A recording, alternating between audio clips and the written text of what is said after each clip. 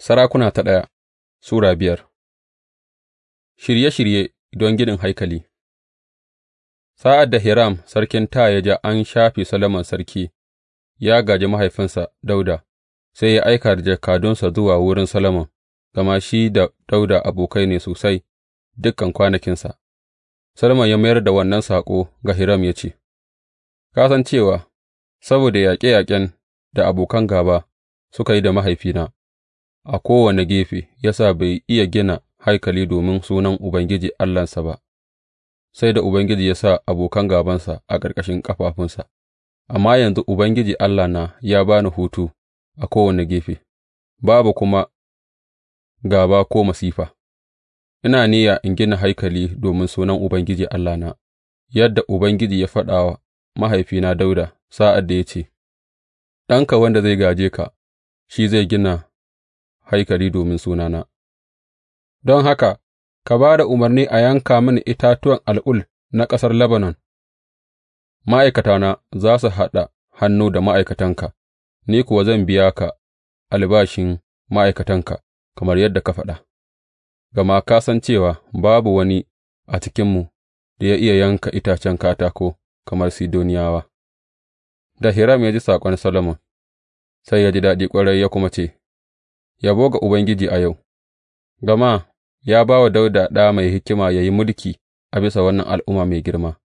Sai Hiram ya aike wa Solomon da kalmomin nan, Na sami saƙon da ka aika mini, zan kuma yi duk abin da kake so ta wurin tanada katakan al'ul da na fir, ma'aikatana za su gangara da su daga Lebanon zuwa bakin teku, zan sa a ɗaɗɗaure su, su bi ruwan teku daga Lebanon zuwa bakin Bahar Rum da za ka nuna mini, a can zan kunce maka su, sa'an nan ka kwashe, kai kuma za ka biya bukatata ta wurin tanadin abinci wa gidana.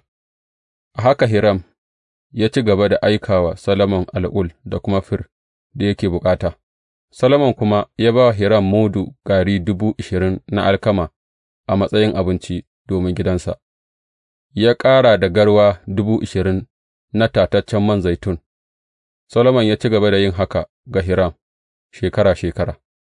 Ubangiji ya ba wa Solomon hikima, kamar yadda ya yi masa alkawari. Dangantakar zaman lafiya ta kasance a tsakanin Hiram da Solomon, su biyun suka yi yarjejjeniya. Sarki Solomon ya ɗebi ma'aikata daga dukan Isra'ila su 30,000, ya riƙa aika su 10,000 zuwa Lebanon kowane wata saboda su yi wata ɗaya a Lebanon, watanni 2 kuma a gida. Adoniram ne ya lura da aikin gandun. Solomon ya kasance da ’yan ɗauko guda 70,000 da masu yankan duwatsu guda 80,000 a cikin tuddai, ya kuma kasance da shugabanni 3,300 waɗanda suke lura da aikin, su ne kuma suke bi da ma'aikatan. Bisa ga umarnin sarki, sai suka cire manyan duwatsu masu kyau don a tanada tushen duwatsun da aka gyara domin haikalin daga wurin haƙar duwatsun. Gwanayen Solomon da na Hiram da kuma mutanen Gebal suka yanka suka kuma shirya katako da dutse don ginin haikali.